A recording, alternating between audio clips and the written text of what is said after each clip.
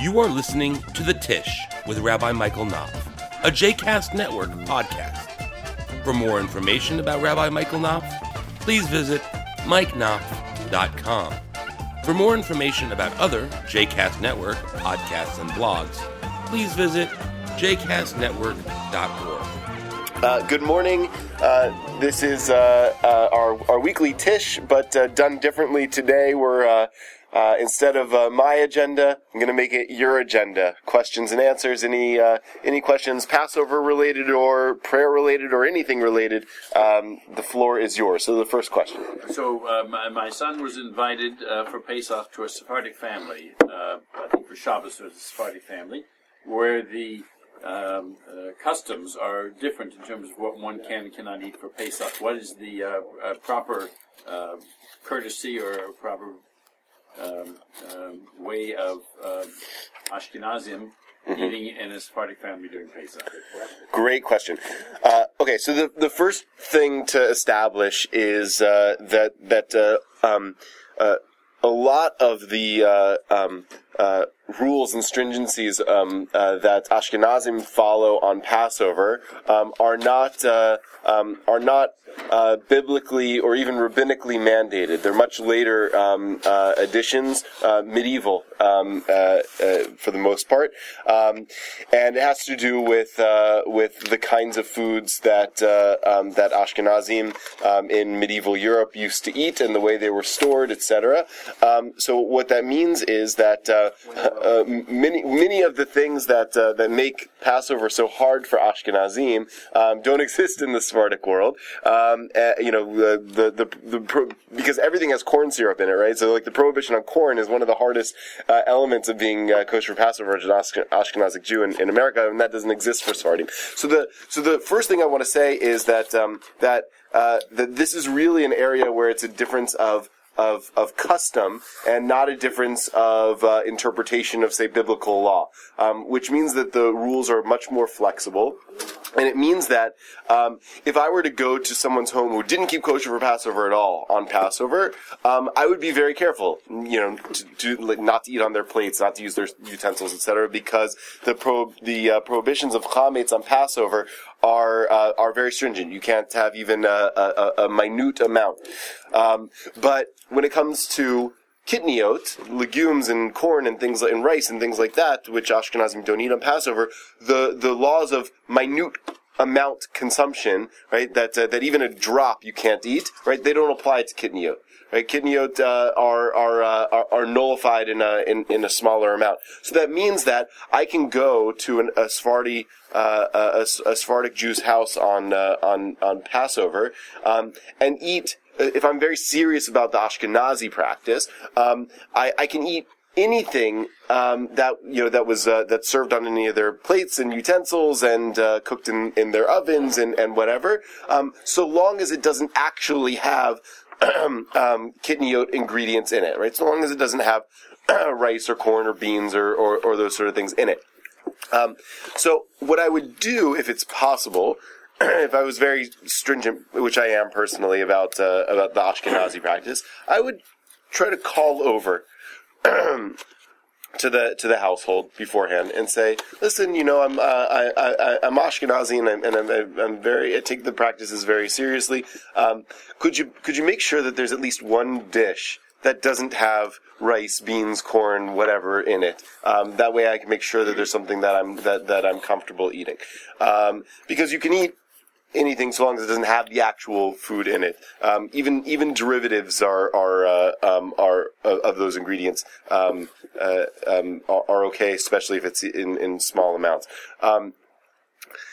The other possibility, which is what Eddie just suggested, is you take a sort of when in Rome attitude, right? And you adopt the custom of the place that you're going to. That's something that depends on the comfort level of the individual. I can tell you that in Israel, because of the prevalence of Sephardi Judaism in Israel, it is very hard to eat with the Ashkenazi custom in Israel. So lots and lots of American Ashkenazi Jews, when they go to Israel, drop the Ashkenazi custom. So I think that if the person is comfortable doing it, a when in Rome attitude is okay, right? That you're not breaking any Passover laws. You're only sort of, not only, I don't want to belittle it, but you're only going against the tradition of your ancestors, which you can carry on the next night. So those are the two different. If it were me, I would call ahead and say, could you make sure there's one or two dishes that just don't have any of the actual stuff in it, and then I would avoid the plate of rice and the whatever it is on the table. Yeah. I thought you were going to answer his question with a question. The first thing I would think of is there a daughter involved? The answer is yes. Okay, all right. So that right. So then what do you do? Mixed marriage. Yeah, that changes. What do you do with a mixed marriage? So his wife is Sephardi. His daughter is Sephardi. Whose family invited him over for I see. Oh, I see. Oh, that's a complicated family dynamic. Tell me one that's not. Yeah, right. I know. This is a good question. Very sensitive. I think my answer would stay the same. Depends how much in love he is. All right, let me ask a related question. Yeah. Yesterday's Forward had an article where the OU announced that they're not going to hechsher for Passover quinoa, at least for Ashkenazi. They will for Sephardi. The Star K down in Baltimore laughed at them and said they're crazy. Without getting into the intricacies, it becomes more the rule of strictness, if that's the right way to phrase it. The same thing with the aluminum foil spread all over the place, the same as you mentioned earlier. The article was in the Forward. Yeah, so I didn't read the article. I did catch someone. I saw someone posted it on Facebook, but I didn't read it. I have to be careful because it's going to be in cyberspace about how iconoclastic I want to be. There's sort of a kosher industrial complex in America right now, which is that given the sort of we don't eat local food anymore. We eat national food, right? Nationally produced food. We don't know, where it's produced and whatever. And so therefore, even if we do trust the supervision of our own rabbi, our own rabbi can't necessarily supervise all the food we consume. So we've come increasingly over the past 50 years to rely on hechshers, right? Proxy rabbis that certify our food for us. What we've lost by doing that, what you see is the symbol, and so you come to trust a symbol, and you assume that the symbol is on anything that's kosher, and anything that doesn't have the symbol is not kosher. But that's actually not true. Sometimes that reflects what doesn't have the symbol. Sometimes there are lots of reasons why an item of food wouldn't have kosher certification, besides the fact that it's not kosher. I can think of a number of things off the top of my head that I'm very comfortable eating without a hechsher. Even on Passover, very comfortable eating without a hechsher. Fresh squeezed orange juice, for example, right? Very comfortable eating without a hechsher, drinking without a hechsher, right? Because I know that kind of food item doesn't require anybody's certification. But no one's mixing a vat of pork with your fresh squeezed orange juice. I can almost guarantee it, right? So this is one of the challenges of it's come to solve a problem, and it's helpful in some ways. But it also means that we've come to rely on symbols rather than people, and come to not rely on anything that doesn't have the symbol. And we've lost the sense that behind every certification there's a person with a particular point of view and a particular opinion about something. So that's one side of it. And the other side is, given that landscape, there's a vested interest in some certification agencies in advocating stringencies. It helps them control market share, right? Because if they're very trustworthy and they change the rules of the game midway through, then it means that all other companies have to comply with their rules. Right? They're gonna. It's I hate to put it this way, but it's a great business tactic. It's a great business tactic to say that quinoa is no longer kosher for Passover for Ashkenazim. Now, I imagine that they have what I would consider a legitimate halachic argument to back it up, in addition to whatever the business argument might be on the side. But that doesn't mean that it's the only valid halachic argument. I would have to imagine that it has to do with a concern about the harvesting and storage of quinoa or something like that. I didn't read the article. That's part of it. And the possibility that it's come into contact with some other kind of grains. Even just blowing across a field if they're grown next to So okay, so what you really need to know about that is that mixtures of chametz before Passover are nullified in 60 parts, which means that if I can have a reasonable presumption that let's say a batch of wheat flour blew across the field into my quinoa field, right?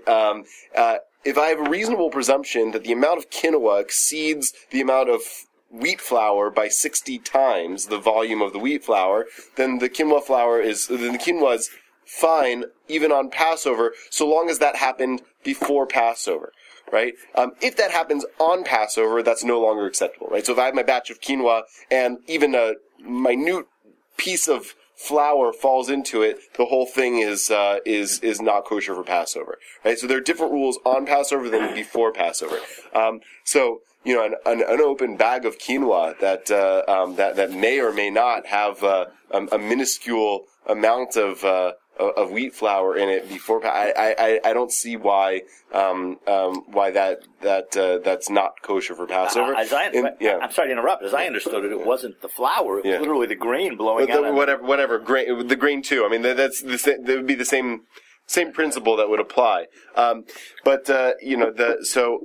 I'll give you another example. I was in a law committee meeting where they were discussing last year's conservative movement guidelines for Passover. And they were talking about frozen vegetables purchased before Passover, whether those require a Passover hechsher. And there were some people around the table who said yes. The person who was authoring the document said yes. But the argument of some of the people that I respect most as my kashrut authorities, namely, I'm going to name drop him, and if he's listening to this, forgive me if I'm getting you wrong about this, but Rabbi Aaron Alexander, who's one of the deans of the rabbinical school at Ziegler, made a really valid point, right? So if you have that bag of frozen vegetables and you open it, and on Passover you realize that there's a hunk of bread in that bag of frozen vegetables, then all you need to do is throw out that hunk of bread, right? And then eat the vegetables because it didn't affect the mixture of the vegetables in the thing. So this is again, right? The conservative movement, I think, in some ways falls prey to this too. In my opinion, it's happened in our own community, and it's led to the implosion of some of our kosher institutions. But it's this kosher industrial complex where you're like really sort of anxious about the lack of transparency of production and the inability to fully supervise everything that you see, everything that you could get in the store. So you rely on the greatest degree of stringency to play it safe. But the truth is that's an okay tactic, except for it makes keeping kosher, I think, unnecessarily hard for a lot of people. And there's there are ways of keeping kosher that don't involve adhering to the greatest degree of stringency.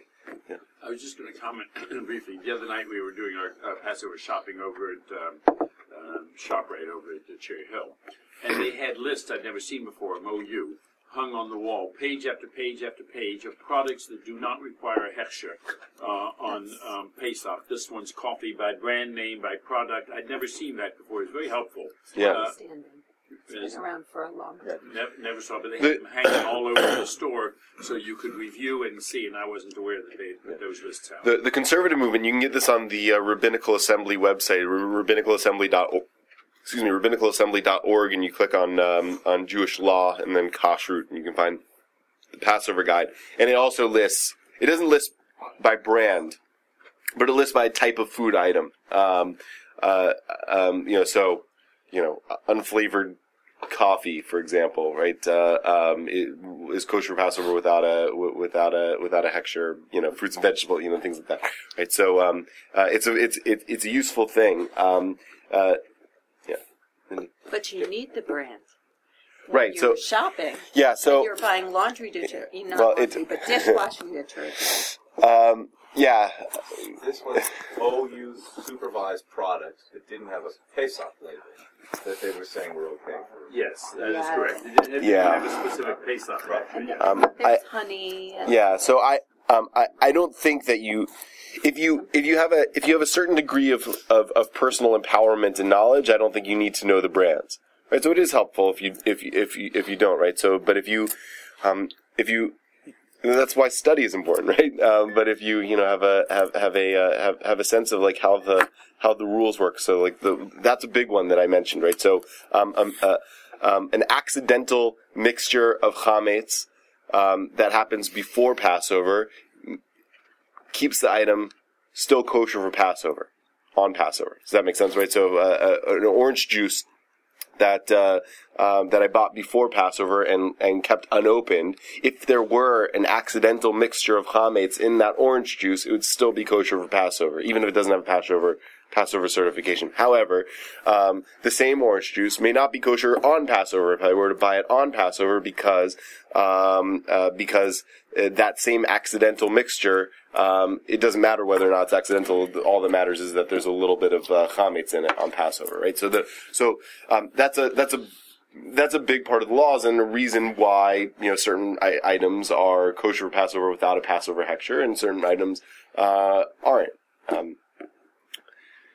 I got a question. Mm-hmm. Years ago, Thank you bought meat or chicken. My mother used to kosher it, 6 sides. Today, it's supposed to be koshered at the factory, wherever it is, isn't it? So you don't have to do it at home. Yeah. Well, you can. Yeah, I mean, you can go to a butcher and get non-salted meat. I assume still somewhere today, but It's all salted. Very unusual. is it? Yeah. It's all salted. Now, I never tried because I never really wanted to. But So the question is, if you get a chicken, let's say you get a frozen chicken, if it's salted, the idea is to get the blood out. yeah. What happens to the inside of the chicken if you put the salt on the outside? So this is an area of law that the symbolic act is more important than the actual process, right? So what you're doing is removing sort of visible blood, or doing a visible act of removing blood. But like you see when you have a steak, right? When you get a raw steak, there's red stuff all around the steak, right? And so from a halachic point of view, that's not blood anymore; that's meat juice, right? So after you've salted it, even if there's that stuff left, right, it's not considered to be blood anymore. So the same thing with the chicken, right? There still might be some blood left, right? But from a halachic point of view, it's just chicken juice. I mean, I think, correct me if I'm wrong, you could have a very, very large piece of meat that you salt on all sides, and it's considered salted and soaked and salted. Or you could have a smaller piece of meat that but it's no more or less kosher, regardless of the size of the piece of meat. So, by extension, any piece of chicken is going to bound to be, it's kind of going to have blood on it. just happened to be thinking about this the other day. I was wondering. Yeah. My question is this: the butcher in ShopRite in Cherry Hill says this meat here is not kosher for Passover, and after such and such a date, this meat is kosher for Passover. Does it really make a difference?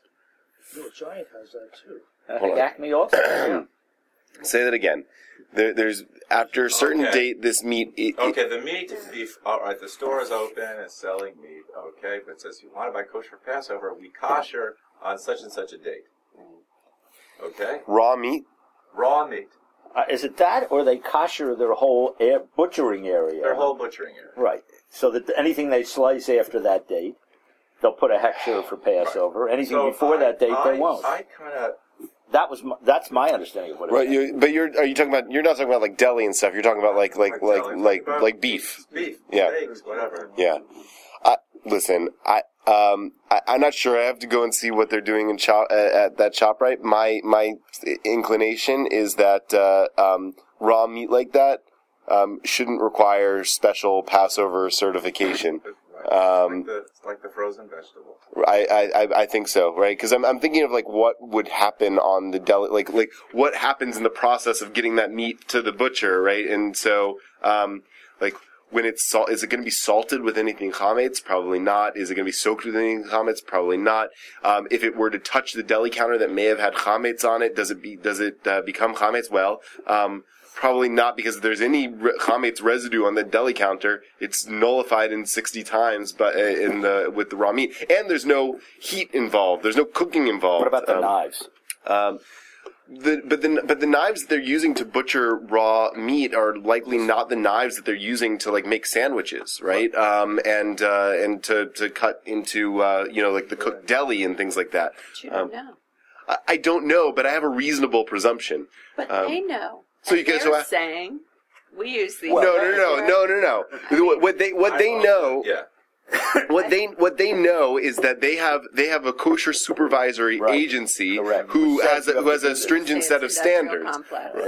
In my opinion, right? So if you were to ask them, the whatever it's called, I don't know what you call it. It's sort of like a buzzsaw that they use to cut to cut meat. Yeah. But I've only ever seen a butcher use that on raw meat. Like I've never seen them like take a hunk of cooked turkey deli into that buzzsaw. They use the deli slicer. So I wouldn't purchase deli that's been used on the deli slicer possibly on to get kosher Passover stuff. But all that other equipment. So you're right. I don't know, but like having seen butcher shops operate before, I've never in my life seen anybody like carve a hunk of bread on the same slicer that they're using to like chop up a rib roast, right? So, and they never use it for cooked meat items either. They wouldn't because of bacterial issues and things like that, right? So, I don't know. I don't have. I have to go and see, but my hunch is that's sort of an unnecessary stringency. And it's meant to be helpful for people who don't know any better, but for people who do know better, you can buy whatever raw meat. Now, my opinion about this is what I'm hearing from you is sort of a cynicism about the industrial complex. Yeah, honestly, it's easy to be cynical. I think it's easy to be cynical when you hear stories that are in the news and they're publicized about abuses and corruption, but I think that as a community, we have to trust that our kashrut stands for the principles we believe in, that we're supporting these, sources of our sustenance. Yeah, I don't think for the most part the industry is nefarious, right? I don't think that. I mean, I was sort of there is a cynical side of me that Aaron's was pretty nefarious. Well, listen, there definitely in the industry there are nefarious things that are happening, right? So, but Aaron's wasn't a kosher supervisory agency, but the people who were supervising them, right? I agree. That was at best negligent. and also, I think a misguided view of what halakha demands, right? So they said, well, it doesn't matter how they treat the workers; it just matters whether they salt the meat the right way, right? So I think that does happen, and it's easy to become cynical when you see that. I think that the kosher industry is a business, and in some ways operates like a business. In some ways, that's really good, and it's a good thing, and we should continue to buy hechshered products and things like that. I'm not saying that, but I also, when Eisenhower gave the military-industrial complex speech, right? He wasn't saying that there are nefarious forces that are trying to get us to go to war. He just said that the advancement of military technology creates sort of an unendable cycle, right? And it just sort of naturally happens. So that's what's happening in the kosher world today. It's not that people are setting out to say how can we screw the Jews, right? How can we maximize profits and get people to? They're doing a little bit of that, but not in a sinister way. I thought it's almost the opposite. They've tried to convince the greater world that this is something. They've done that too. Excellent for them because it's got this hechsher on it. You want to buy this product? It's holy. So they've done that too, and very successfully. And they've done that for the Jews too, right? That you want, a food item isn't holy enough unless it has the OU. So there is some of that, right? But it does. You're right. I'm not trying to belittle this. I mean, it does provide a useful service. For a lot of food items out there, because of the way we purchase and consume food, we need hechsher agencies.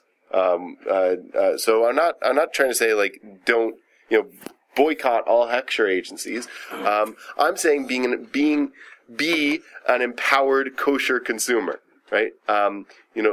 Learn about kashrut and know when something is has a hechsher that actually requires a hechsher, when something has a hechsher that doesn't require a hechsher, when something that doesn't have a hechsher may not need a hechsher and it's okay to eat, right? That's all I'm saying. So, in the grocery store, I have a sense that they're trying to be helpful to people, right? There are some people who have a much more stringent standard when it comes to Passover. I think an unnecessarily stringent standard, but they're trying to cater to a high common denominator, right?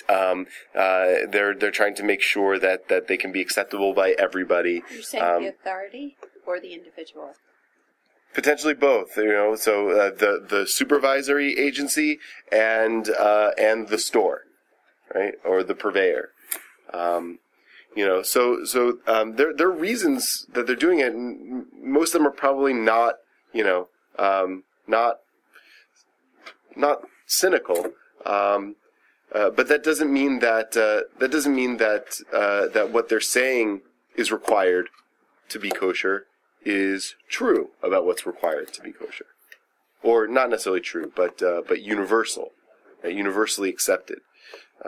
Let me ask you a less cynical question, and then I do have to run. Starbucks beans, coffee beans, mm-hmm. Many of them are hechshered year-round. They just produce them that there's always that OUP on them. Mm-hmm. Would you go into a Starbucks during Passover and just order the cup of coffee, nothing else? I saw this discussion and people arguing both ways on the internet. It struck me as strange because I would never think to go in the store unless I was buying a bag of coffee. Yeah. Coffee beans. Even that, if people would say it's Morris Iron, you shouldn't even be going in there. But you're going into the Acme if you need something during Hol HaMoed. So. Right, true. So I have two different takes on this. The first is from the kashrut point of view. I think that if you're going there and you're getting plain coffee with nothing in it, right? So black coffee, because I don't know about the sugar packets. I don't know about the creamers, the creamers, the whatever. I mean, the milk is probably okay, but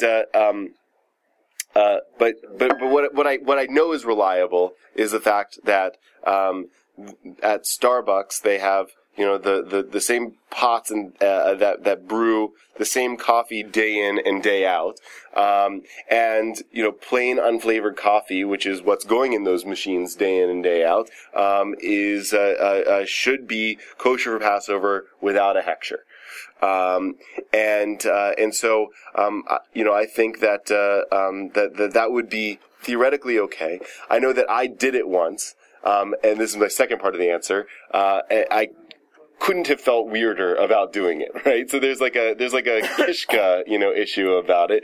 It was like when it was like peanuts, right? So it was determined by authorities in the Ashkenazi conservative world and the Orthodox world a number of years ago that peanuts are not kitniot. So peanuts should be able to be consumed on Passover by Ashkenazi Jews. But at the time, the only peanuts that were available had, Sephardi hashgacha, whatever. So I went and I bought, peanuts with a Sephardi hashgacha. And I opened the bag and I couldn't bring myself to eat the peanuts, right? Because there's like a kishka feeling, there's like a sense about it. So that's what I would say is like I think that you could go into a Starbucks and get plain black coffee on Passover. Would I do it? 99% no, unless I was really desperate, right? What about the concern? Is there any concern? And I don't drink coffee at all, so it doesn't matter to me. That like where the pots are washed or the same. I mean the decanters, whatever, are they washed? Used in different coffee. Yeah, but there aren't. I mean Starbucks doesn't flavor. They usually have two pots of plain of or like two or three things of whatever they're called, big brew pots, vats, whatever. But they're washed at times. They are washed. They are washed, but the washing shouldn't matter. Sink though. Yeah, but it shouldn't matter. Or the rag, The or whatever. sink, the soap, the sponge, I don't think they use soap. But please don't pick on my Starbucks. I don't know exactly what the washing process is, but none of that should matter. None of that should matter because all of that should nullify chametz on Passover. I'm not of the opinion that you need kosher for Passover soap, for example. That's a whole other conversation. So I don't think that the sinks and rags and I don't know exactly what the washing process is, but I'm not overly concerned about it. That was the basis of the discussion. They were afraid of the washing process. Yeah, I'm not overly concerned about it because I think unless you're in New York City and you don't drink the water because it might have listen. Passover has a degree of stringency that concern is crazy, but on Passover it's less crazy because the prohibition on chametz is bechol shehu, right? Any amount is prohibited, but there are differences between that concern when it's like actual edible chametz and not edible chametz, right? So once something is in the washing process, it's no longer edible chametz, and it would all be accidental, right? And the truth is that for the most part, the chametz that's happening in the things that they're washing, right? The coffee-related things that they're washing are all. I would go out on a limb and say they are at worst kitniot or kitniot derivatives, right? So like the flavorings that they use and things like that are probably all corn syrup based or like derivatives of corn or things like that. And kitniot are, as I mentioned in the answer to the first question, don't fall under the same category of stringency that chametz does, right? Even for Ashkenazim. So that means that there is an accidental mixture of like a flavoring in the washing process. It would be nullified by volume for sure. And it wouldn't matter. All of their like actual chametz stuff, they don't tend to use utensils for, right? So they have like a thing where they heat, like their microwaves and stuff, where they heat up. But they have something to pick it up with and put it in. Yeah, they have. I'm not trying to get carried away. Yeah, they have tongs up, but I don't know. I would. As long as you limit it to plain black coffee. You don't know. None of us know, and so. Yeah. So the question is, how reasonable can your presumption be, right? And you can't on Pesach. So I disagree. I think that on Pesach, as in the rest of the year, it does not prohibit your ability of logical reasoning, right? I think that's the point that you're saying. If you're knowledgeable and logical in the approach and understand, you can make the decision. But those who don't, like maybe myself, I want to rely on someone else more. And I understand. And listen, I'm not saying that you have to agree with me. You could say that I'll never eat in Knopf's house, now, and there's no way I would go into Starbucks on Passover. That's fine. And you want to be more stringent on Passover year round, like Geges Hate. Like that's a good thing. I mean, it's not saying it's not a good thing. I'm just saying that my approach is to remove as many unnecessary stringencies from the process of keeping kosher as possible, because I want to make it as easy as possible for people to authentically keep kosher. So so I think that this is one of those things. But that leads me to my question, and maybe it's for another morning. You buy a kosher brisket, and you see nearby a non-kosher brisket at a fraction of the price. Arlene's going to buy the kosher one.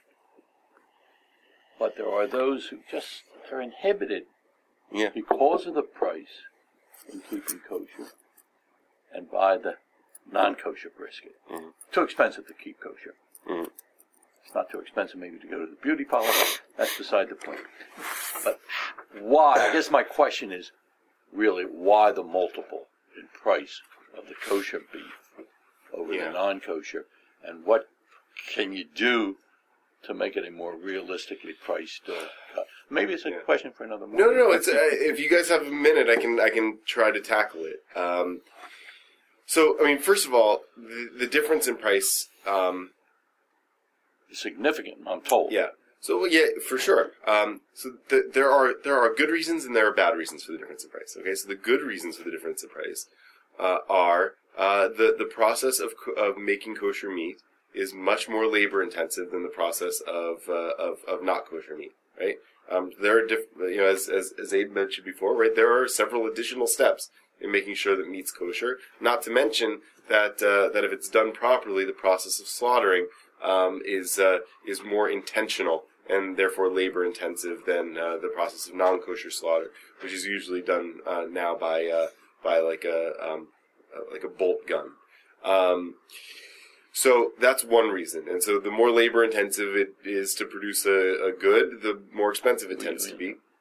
Another reason is supply and demand, right? So the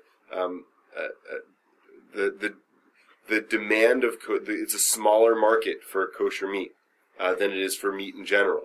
So producers, big industrial producers of meat, can make meat cheap because they'll recoup the price of cheap meat in the volume of people who are buying it. Can't really do that as much with the kosher market because there are less people buying it, right? So you can't diffuse the price as much. So that's one reason as well. And so those are the good reasons, I think, legitimate reasons. And then the bad reasons are it's a captive market, right? So you can charge whatever you want because there are lots of people who will only buy that product and are willing to pay whatever it takes to be able to get that product because they won't be able to eat anything else, right? So that, I think, I don't want to besmirch the industry, but that does happen, and there is price gouging in the industry, unfortunately, and it does happen, which is another reason why I feel very passionate about the sort of kashrut vision that I've been putting forward this morning, because the best way to keep producers honest, and the best way to be able to affordably keep kosher, is to be an empowered kosher consumer, right? So, it may not help you with meat, right? That's the point. But it would help you with your other things on your shopping list, for sure, right? And it also, it also potentially can help if the combination of kosher producers and kosher supervisors realizes that what the consumers are actually doing is making decisions about what they're eating that are more informed than does this have a symbol on it, they will change what they're doing. They'll change their practices. They'll change the nature of the industry, and I think it'll mean that items are cheaper. But this happens, it happens all the time, so I just want to give one other story about Rabbi Dorf, and I can't remember I think he told the story about, I think it was a secondhand story, about an Orthodox rabbi in Milwaukee, There weren't that many. There weren't that many. A couple. So,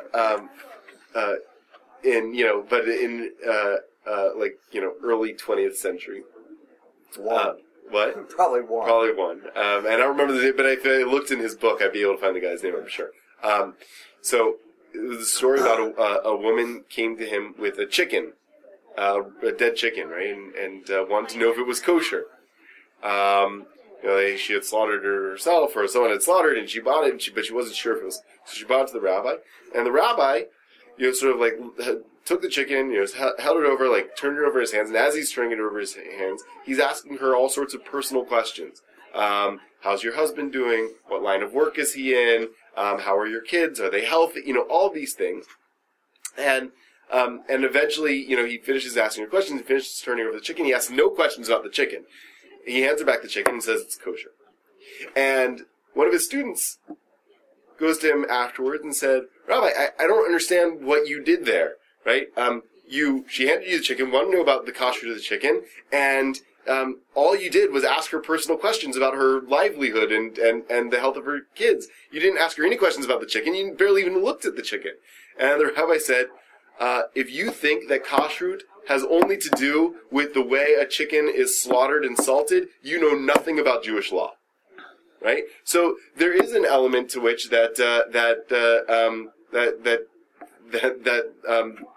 if a person can't afford food, right, then certain things become more available to that person than would otherwise have in Jewish law. Now, does that apply to somebody who's also, spending, hundreds of dollars at the beauty shop? I don't know, right? That's why I threw that in. That's a case by case. But here's a visual example of how supply has driven down price. Sure. Yeah. Look, what you have today in choice versus what you had not that many years ago. Limited. Although what Albie's pointing to is all the wine, and I would say that that we're still not yet there, right? I don't see why some of these wines need to be as expensive as they are. If they were the equivalent non-kosher wine, they'd be half the price. Well, for sure. Yeah, that I don't know. But we do have so much more choice. True, and it's a good thing. Thank God for Israel.